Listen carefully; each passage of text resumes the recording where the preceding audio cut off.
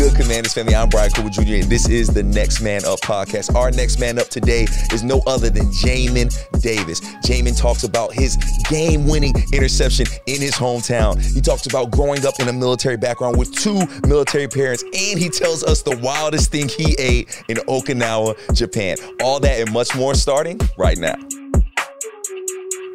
What's good, Commanders family? My name is Brian Cooper Jr., and this is the Next Man Up podcast, where we sit with your favorite Commanders player and look into the guy behind the helmet, right? It's not so much X's and O's. It's more about the man behind the helmet, and we have a great man here today. We have our linebacker, former first-round pick out of Kentucky, Jamin Davis. Jamin, how you doing, brother? Man, I'm good. I'm glad to be here today. How you doing? Man, I'm happy to have you here, man, because we got you fresh off of a game-winning interception. That's what we're going to call it, right? A game-winning interception, man. Take us through that moment and take us through that whole play. Honestly, it was a surreal feeling, to be honest with you.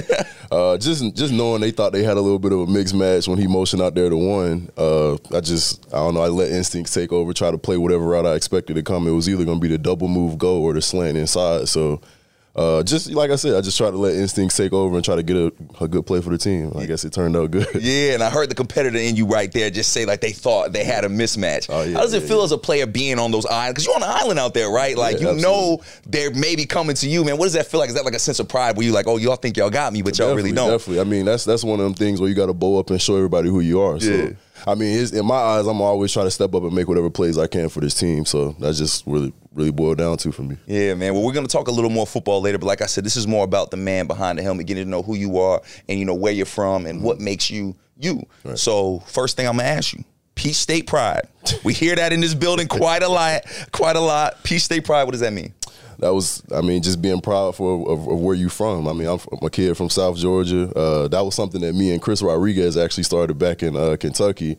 And then a bunch of other guys that was on the team that was from Georgia as well, they kind of took heed to it, and we just was like, hey, wherever we go, we're going to take that home state pride with us. You know what I mean? Yeah, where does that pride come from, though? Like, why are y'all so proud to be from where y'all from? Because it's just like typically you don't really see a whole lot of guys when we got to Kentucky that was coming from Georgia and places like that. So we just took it and ran with it, and I guess to this day we still be going around saying every now and then Peach State pride. Man. Put on for your hometown. And you carry that for you, put on for your hometown, but your hometown puts on for you too. Absolutely. You got your jersey retired back at your old high school. Yeah. You got the key to the city by the mayor. They spoke about you, man. Tell us about that and like what it means to have your hometown be behind you like that. Yeah, definitely. It was a blessing, man. Just getting a chance to go back home and see everybody once everything had took place, and just trying to give them a good role model or somebody to look up to, because coming up I didn't really have a whole lot of different examples of people that was in a positive light. So whether it was a football player, president of the United States, whatever it is you want to be, just trying to give them something to stand on, to realize like, hey, if you put your mind to it, you can do it at the end of the day. So like I said, just once I got a chance to go back and have everything take place the way it did, it was truly a blessing for me. Man, that's so cool, and definitely a blessing. And, you say you're from Georgia, but you weren't born in Georgia. Yeah. You were actually born in Honolulu, Hawaii, right? Yeah. And the reason you were born in Hawaii you did your homework. is, you know what I'm saying? That's what we do here at the Next Man Up Podcast. We want to get to know the person, you know what I'm saying? The reason you were born in Hawaii is because both of your parents served in the military. First things first, thank both of them for their service, man. That's a big deal. Both of my parents served as well. And we had Jeremy Reeves on a few episodes ago, and we talked about like the difference. Right. What's it like growing up as a military kid? Like, they call us military brats or whatever. Yeah. And, a lot of people know, the service that our parents do, but don't really understand what that takes, the toll it takes on the household, right? Yeah. Talk about that a little bit, and talk about what it was like growing up in a military family. Not just one military parent, but two. Yeah, I mean, the no-brainer is the deployments. That probably was the most stressful thing, like knowing that my dad had to go and, serve overseas and stuff like that. And that it just required you to be a lot more disciplined as far as trying to step up and be the man of the house, you know what I mean? Mm-hmm. And, for my mom, she was always the one that had to step up as well to try to run everything the right way for us and just providing for me, my brother, and my sister. And I don't know, I just took heed to it and tried to be a really disciplined guy as I went throughout life. And, it was always just the thought of in the back of your mind, like they always making the ultimate sacrifice at the end of the day for you. And you talk about deployments, and a lot of people might not, like I know what that is, but a lot of people might not know what really a deployment entails. You mind explaining to the people what a deployment is and what that meant when your father had to go get deployed or go on a TDY? Yeah, I mean, it depended on what was going on specifically at that time. I mean, you got, of course, like things like 9/11 that takes place, and you got to step out right and do whatever it takes to keep this country safe at the end of the day. And it was always a stressful feeling sometimes because you never know what could end up happening. You don't really, you're not really there to be around your dad or anything like that. So like I said, it was real stressful, and it was definitely some tears shed. I'm not even gonna lie about that one at times, but at the end of the day, he did what he needed to do, I guess. Yeah. And I remember the moments where like my mom, she'd leave for a whole year, be out in some desert somewhere. And I'm a kid, I don't know what she's doing. I don't really know what's going on, but I know my mom's not home. You mentioned your dad being gone sometimes. What did that do for you as a man? Like now that you're a man right now, right, you can sit back and look on those moments and say, like you said, you had to grow up, right? You had to grow up pretty quickly. Really quick. How did that help form the man that you are today? Those moments where, one of your parents was not around for an extended period of time. It was one of those things for me where I just, whatever I wanted to do, I tried to always put my mind to it so I could be better than him. You know what I mean? So that's probably the reason why even on the field I try to be so precise with certain things, and I don't really like to make a lot of mistakes because I'm my own self-critic.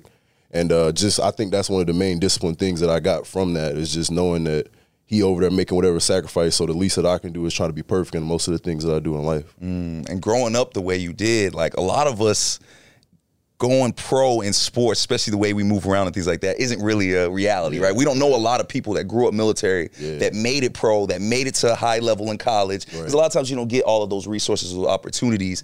What is that pride like? Where you talk about your Peach State pride, but you also have pride of somebody that has made it through what a lot of people don't realize is a really tough battle growing up as a military kid. I mean, I definitely take all of that into the hard work that was behind the scenes because, it was definitely really hard just coming from a military background and not really having the same opportunities as most civilian kids. And it was just, I had got a quote when I was younger, and I kind of just stuck with it throughout life is, you can't have $1 million dream with a minimum wage work ethic. And I also said it to my high school before I left.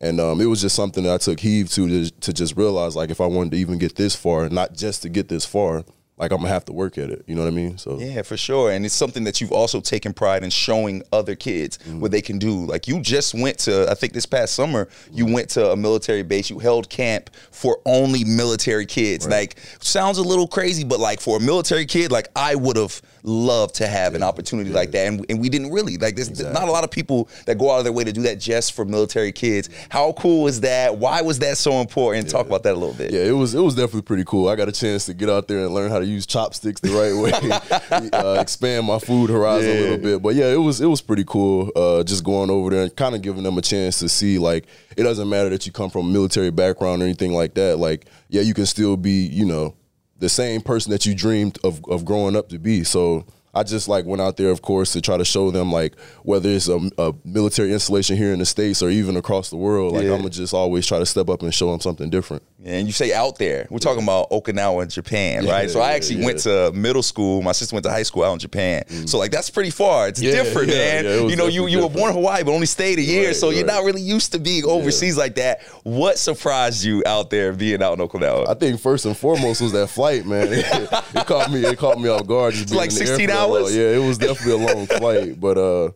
I think that the thing that was most surprising, just seeing how, like, diverse the food was out there. That was one of the main things for me, like, just seeing raw sushi cooked, made right in front of you and stuff like that, and just seeing, like, how they was just so accustomed to eating it. And I was just, it kind of threw me off with some of them. They was eating eel and stuff like that. I was like, I don't know, man. Did you partake in anything? Yeah, what did you have that was like the best when you're like, yo, if I go back to Japan, we're running that back? They had something called skewers or something like that. I can't remember exactly what it was, but it was basically something fried on a stick, and I bit it, and I put like a little bit of some type of sauce they gave me on it, and it was just hooked. I was like, yeah, if I ever came back, I would definitely order that like 2 or 3 more times. So, yeah, for sure. Yeah. And we know what the kids get from that, right? Seeing the NFL player, seeing what their future could possibly be. What do you get from that? What do you get from giving back and having these youth camps? What does it do for you? Well, I mean, for me, I'm the kind of guy that I don't really try to do anything just for the cameras or anything like that. I just want to show them, like, it's really genuine coming from a guy that, I understand what it feels like to have a military parent. And just, just like I said before, trying to give back as much as possible every chance I get. Yeah, and before we get into the football, because I got a couple football questions, we'd like to get to know you, right? We'd like to get to know the things about you that maybe a lot of people wouldn't know. And I just found out you're a NASCAR fan. Now, I'll be honest, man, not a lot of brothers is into NASCAR. How did you get into that, man? Talk about that a little bit. Man, that's another thing coming from South Georgia. Man. You get hooked to certain things around cars, and I don't know, it just... Formula One, MotoGP, NASCAR, you name it with racing, I got into it. And I just got accustomed to seeing number 48, Jimmy Johnson, back then at that time, winning almost every Sunday. And I just, from there, I got hooked, and he was my diehard guy. So I don't know. Ever since then, it just stuck with me. I even, like I said, just watched the races past Sunday. So we off in the playoffs, and I don't know. It's just something that always was stuck with me. And you met Jimmy Johnson, right? Like, you talk about him being one of your guys. You got to meet him. Talk about that. And, like, you're an NFL star, right? You're a first-round pick, but you have your own favorite athletes, man. Talk about meeting him. Yeah, that was definitely a surreal feeling, because it honestly was kind of everything I expected it to be. He was a real down-to-earth guy. He was also giving little pointers and stuff like that about going into my rookie season and knowing it was going to be ups and downs. And it was like I said before, all of it was just a blessing and just enjoyment for me to take it all in. And it's cool to know that, like, even to this day, like, I could pick up the phone and call him, or just shoot him a text and let him know, like, hey, how you doing? Or, just, it was a blessing. That's fire. And I don't think a lot of people realize, like, the parallels between a sport like NASCAR and a sport like football. You said Jimmy gave you some pointers, some cues. What are those parallels where you see, like, I respect this in NASCAR and I use this on the field on game day? Well, I mean, like, for example, I'm a defensive guy. And you got to trust the man next to you. You got to have all 11 guys to the ball. Well, in NASCAR, it takes the whole team. You got to make sure that you're precise on the pit stop, because the quicker you get him out, the quicker he can get back onto the track to do what he needs to do. So it's simple things like that, it has its different parallels where, everybody got to be on point with whatever they're supposed to do to get the job done. Well, whatever it is that you're doing, man, keep doing it, because, man, you have looked very impressive this season, especially we talk about your interception. Let's talk about this defense a little bit. Now we're 3-3. We got that win. Do you feel this defense is starting to come into their own? Absolutely. I mean, it was one of those things for us where, like I said before, backs against the wall, we never going to fold at the end of the day. We're not going to really worry about what the outside people got to say about what we got going on in our locker room. And we just going to always play to our standard at the end of the day, continue to play fast, fly around, and make whatever plays we need to make. And this coaching staff particularly has spoke very highly of you. They're behind you quite a lot.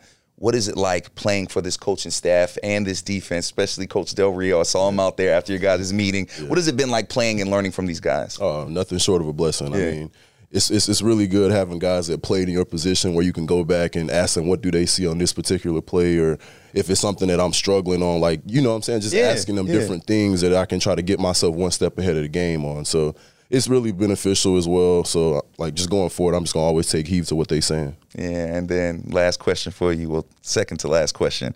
You got the interception. That's your hometown stadium, right? That's your hometown stadium. You make a play like that in front of your hometown. What did it feel? I mean, it wasn't for the Falcons. It was against them. But how did it feel to do that back home? It was pretty great, man. Just because back then it was the Georgia Dome at the time, and I always used to say, like, when I did go to Atlanta, that I wanted to play in there, but to grow up and actually make a play like that in there was honestly a weight lifted off my shoulders, because I wanted to get an interception, but I didn't expect it to actually happen in that particular state. So, it was pretty cool, man. That was dope, man. Well, we're glad you're making those interceptions for us, man. We're glad you're a Commander and not somewhere else. I need you to do one more thing for me, man. That's your ISO camera right there. I need you to look into that camera right there, and I need you to tell Commander fans that aren't familiar with your game, who is Jamin Davis?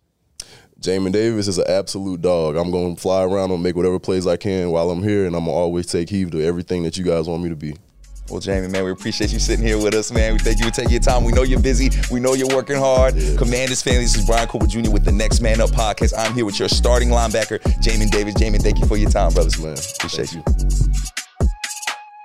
Love podcasts? Well, we have a lot more for you on the Commanders Podcast Network. That's right, we got a whole network. It's the Command Center Podcast, the Players Club Podcast, the Get Loud Podcast, and of course, the Next Man Up Podcast. But this week, we have something extra special for you. That's right, I'll be on the road with B. Mitch and Santana Moss behind enemy lines out in the Big Apple, giving you everything you need to know before our Week 7 matchup against the New York Giants. That'll be a Saturday special New York edition. Stay tuned for that. We cannot wait to be out in New York with you all.